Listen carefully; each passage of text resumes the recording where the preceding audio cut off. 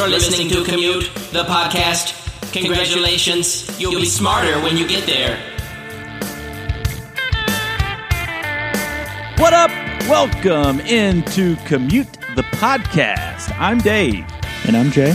And we are about to take you on a deep dive on 3 topics that we find interesting, and we're betting that you might just find them interesting too. We can promise you this, you'll be smarter when you get there. On this edition of Commute.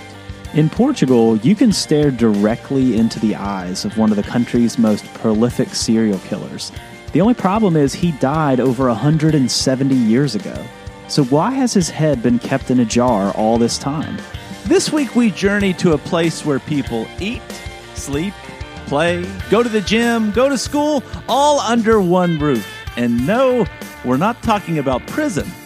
We're headed to a place called Whittier, Alaska.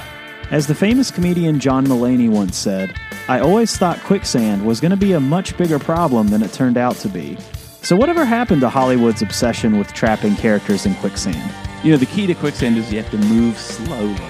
No quick movement. I thought it was that I needed to find a lasso and throw it around a tree and pull myself out. All of that on this edition of Commute. Let's get it. So, Dave, we don't dabble too much in true crime on this podcast. There's kind of a whole subset of podcasts that do just that.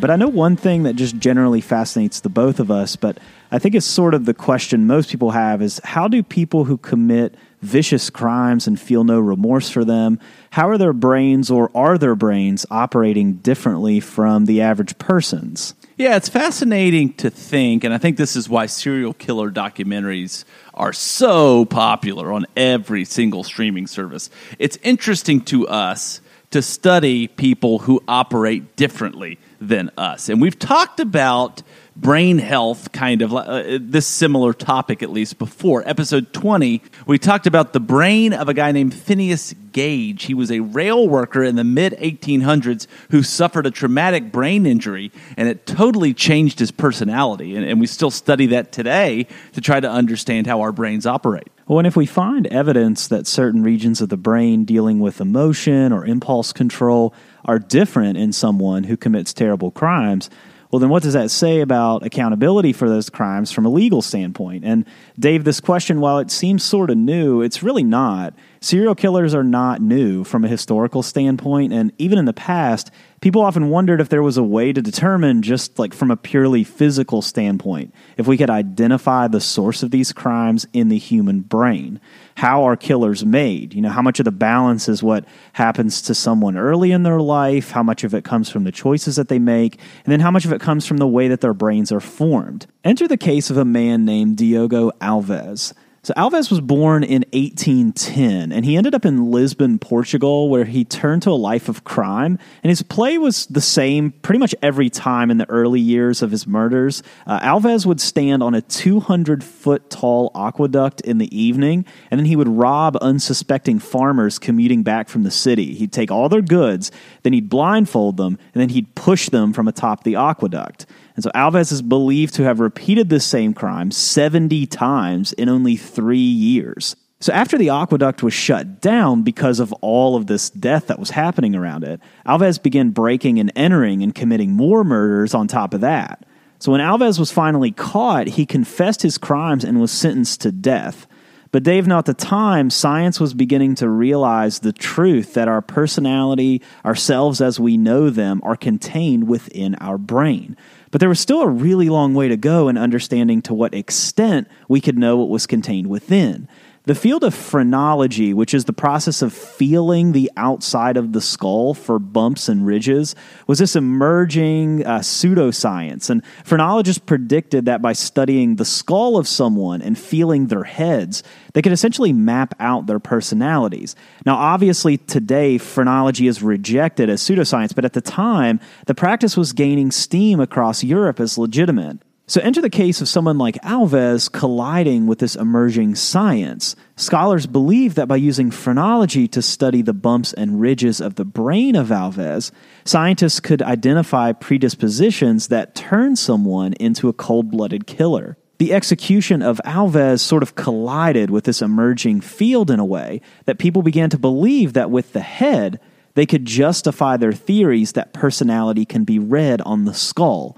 So Alves was executed, and his head was removed. But here's where it gets weird, Dave.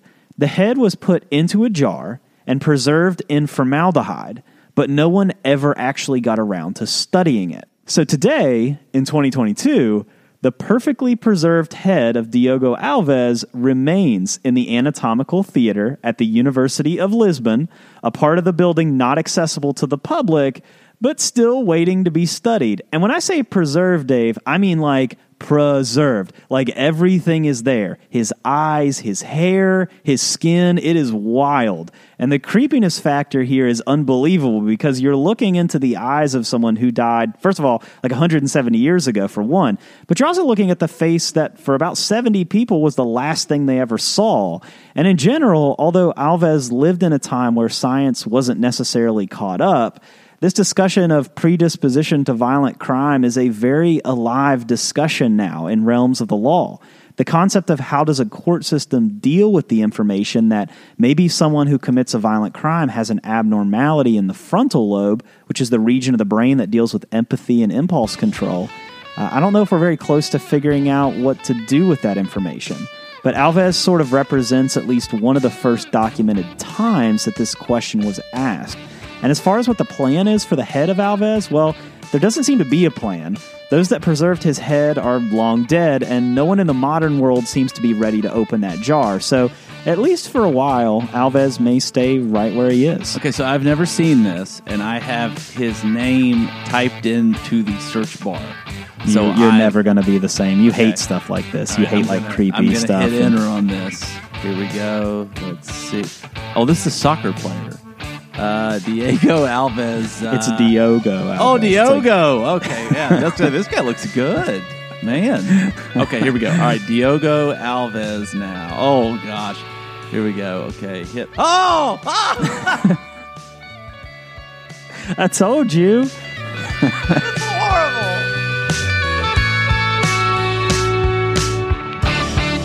Jay, you and I are both from small towns. But you are from a really small town.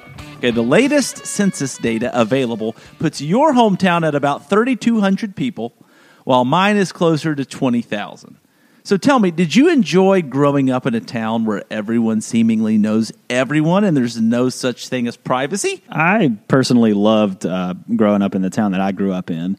It was tight, but it was in a good way. Like I felt like I had really good relationships with people in the town, and like I still have a lot of really solid connections there now. So, for me, it was a really positive experience. Well, it's definitely the kind of thing where you could make all the sports teams without even being that good. I know you're like taking little shots at me. You're like taking little shots at me. You're like, but Jay, we both now live in a bigger place. It would still be considered a small town by national standards, but our town and surrounding region does register as a top 75 television market. So there's at least a chance that you and I can keep our private life a tad private. But Jay, what if you grew up in a different small town? A small town that is, at least in consideration, in my opinion, for the most interesting small town in the entire United States. A place where you don't just know everyone, you live with everyone too. Jay, today we head about 60 miles southeast of Anchorage, Alaska, to explore the fascinating town of Whittier, Alaska. While Whittier was officially incorporated as a town in 1969, its roots go back to 1915, while its formation as an inhabited spot came about during World War II, when the U.S. Army constructed a military facility in Whittier, including a massive bomb shelter type tower. More on that in a minute. But in World War II, the location served as the entrance for U.S. soldiers into the Alaskan region. But while the past of Whittier is important, it's the present we focus on today, and it's fascinating. Until the last few decades, the only way to access the town of Whittier was by boat or train, obviously weather dependent. That is, until about 20 years ago, when the Alaskan government changed all of that by converting an old World War II rail tunnel to a tunnel that would allow for passage by motor vehicle. But this rail tunnel, a single lane for a single car experience that is definitely not for the claustrophobic, occurs only once per hour in each direction. And it closes down at 10:30 p.m. every night. In fact, folks that fail to time the tunnel correctly are often seen sleeping in their cars outside of the tunnel. But Jay, here's the thing. Residents don't actually have to ever leave Whittier if they don't want to. Almost the entire city, a population that clocked in at 272 people during the 2020 census, lives in the same building. Remember that bomb shelter type building I referenced a few minutes ago? Yep, almost all of the 272 people live together in the 14-story old war shelter called the Baguette Tower, or BTI for short. And this building not only houses the residents, it also is home to the town's hospital, school system, government offices, post office, and grocery store. The BTI, a building that is said to withstand on a yearly basis 6 months of rain, followed by 6 months of snow. A snow count, by the way, that is over 1,000 times the national average at 22 feet per year, almost sticks out like a sore thumb in such a remote location. In fact, the BTI almost resembles a high-rise condo complex surrounded by, well, nothing. In fact, many reports say that most residents of Whittier go weeks, months, or even years without ever leaving the BTI building. Occupations in Whittier are obviously limited, with most residents working in commercial fishing or railroad services for the government. Jay, and if you thought your hometown was full of a everyone knows everyone's business type atmosphere, Whittier takes that to the next level. In Whittier, rush hour means that the elevator is in use by another person. So why? Why would anyone choose this life? Well, as with anything, people are complicated. Folks come to remote Alaska for tons of various reasons. Some hope to start over. Some hope to never be found. And some simply think that it's their best chance to create a sustainable, quiet, and maybe enjoyable life for once. Take one such resident, for example, Brenda Tolman. Known as the matriarch of the BTI building, both because of her longevity in Whittier and her dedication to keeping residents in line, Brenda came to town in the early 1980s.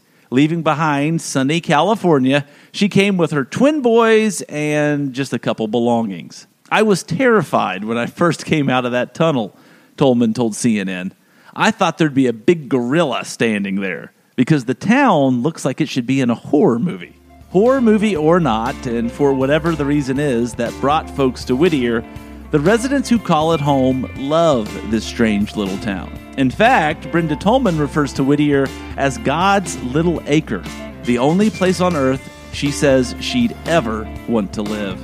And perhaps, Jay, there's something to be learned from this handful of people in this strange little town about how to form healthy relationships with both others and ourselves. Residents like Tolman feel that the unique nature of this town not only forces the residents to treat each other well, but it forces them to treat themselves with kindness too. You gotta be good with being by yourself, Tolman says. Here, you can get really lonely. It takes some work. So Jay, you ready for a big move? Yeah, imagine like having a fight with somebody or something, and then all of a sudden you just got to walk to the other side of the room. You know, there's no escaping anyone in the town ever.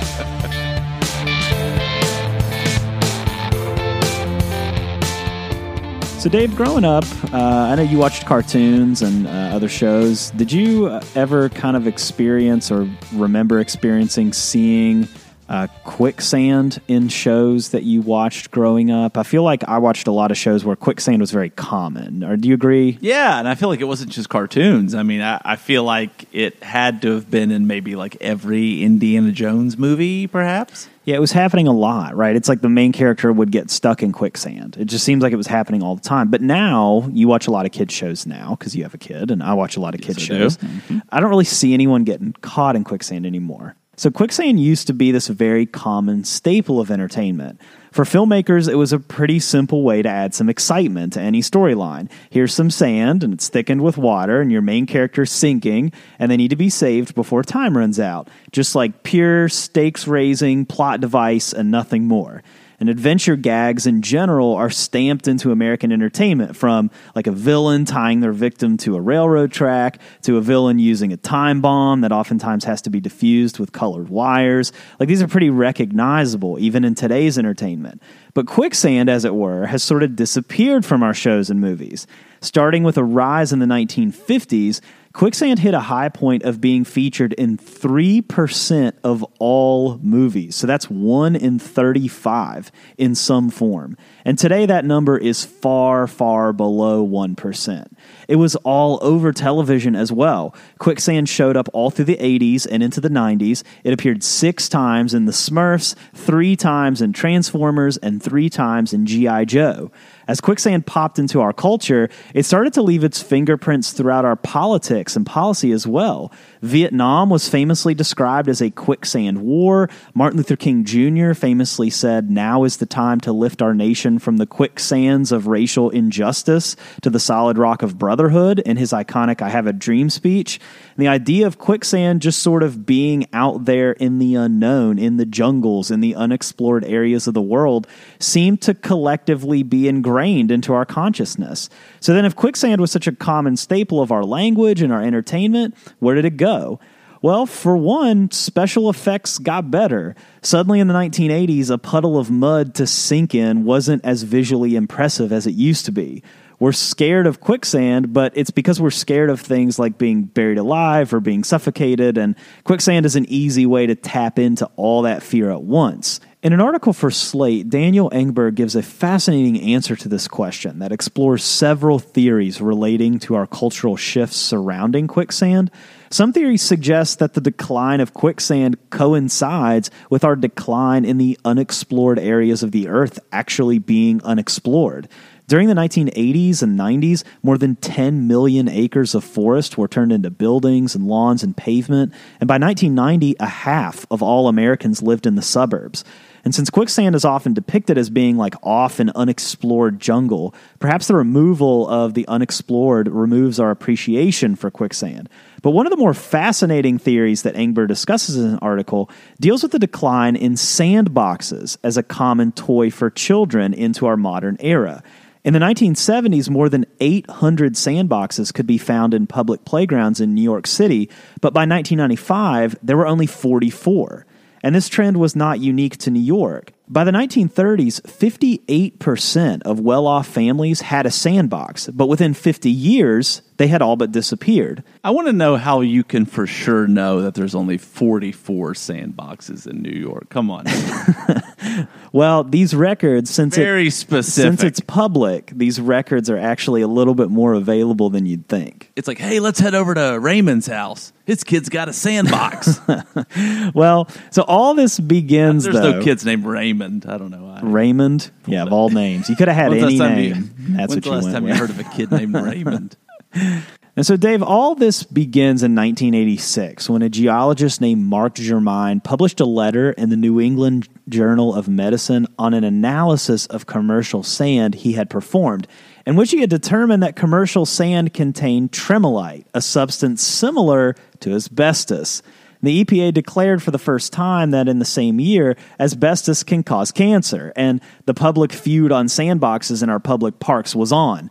Rising concerns began surfacing that sandboxes were holding all sorts of things people didn't want their kids finding, such as used needles or other drug paraphernalia, in addition to maybe giving them cancer. And although this whole thing probably wasn't that widespread, it only takes one news story taking off to associate sandboxes with a liability. So public spaces began removing them. And so the prime arena in which kids pretended that they were trapped in quicksand, which sort of helped sustain this cultural idea that we all agree on, that quicksand was dangerous, it had been taken away with the sandbox. Other theories suggest that we just simply know too much now. In fact, Dave, a quick Google search reveals that quicksand, as it is depicted in the movies, it just doesn't exist. Humans who are trapped in wild quicksand really can't sink past their armpits. In fact, the impossibility of being swallowed whole by quicksand has been standard in textbooks since the 1960s. The concept that we saw of quicksand is just a fictional representation of something that doesn't really exist in the form it's depicted in. Back in the heyday of quicksand entertainment, we all just accepted that somewhere out there in a far-off land, quicksand could swallow us, and it actually existed. But now we have all the world's information at our fingertips, and we can easily debunk it. So putting all this together, although the use of quicksand as a story device has sort of devolved into this ironic gag more than a serious danger situation, we know entertainment trends, they tend to run in cycles. So, Dave, I'm sort of looking forward to a future where we can revitalize this idea that quicksand is a real threat. So a couple things. Number one, I Googled quicksand deaths per year. And the questions that came up underneath that in the people also ask section, which you know I love, are can quicksand suffocate you? Does quicksand exist? And my favorite one, does quicksand feel good? So there are some weird people out there on the internet. Number two, I used to have a little front-wheel drive truck when I was in high school. And where I grew up, it did snow pretty often in the winter. And so because it was front-wheel drive and I had to go up and down hills, my dad bought some sand to put in the back of the truck to try to weigh down the back of the truck to balance out the front. And somebody stole the sand one day. And I've thought multiple times, what are they doing with that? Like, why do you steal sand? I can understand if you steal like a toolbox. Hey, that's what you get. Sand. That's what you get for living in a town of 20,000. That would have never happened in my town of 3,200 people. I would have seen Jim throwing sand in his driveway, and I would have been like, got him. It would have been so easy. Nobody in this town has sand. Let's go to Raymond's house. People do die from quicksand, but usually it's like sand underwater. I don't know. According to this, which is unsourced, it says, has anyone actually died in quicksand? And the answer just says, nope. Well, we got our answer. And that's it. Thanks for listening to this week's episode. Don't forget to rate, subscribe, and review Commute on Apple Podcasts or on your favorite podcast platform. Check us out. We're on social. We're on Twitter, Facebook, and Instagram. And you can always say what up at our website, commutethepodcast.com. Music for Commute is provided by my main man, Jason Sammons. For Jay Sisson, I'm Dave Traub. We'll see you next week.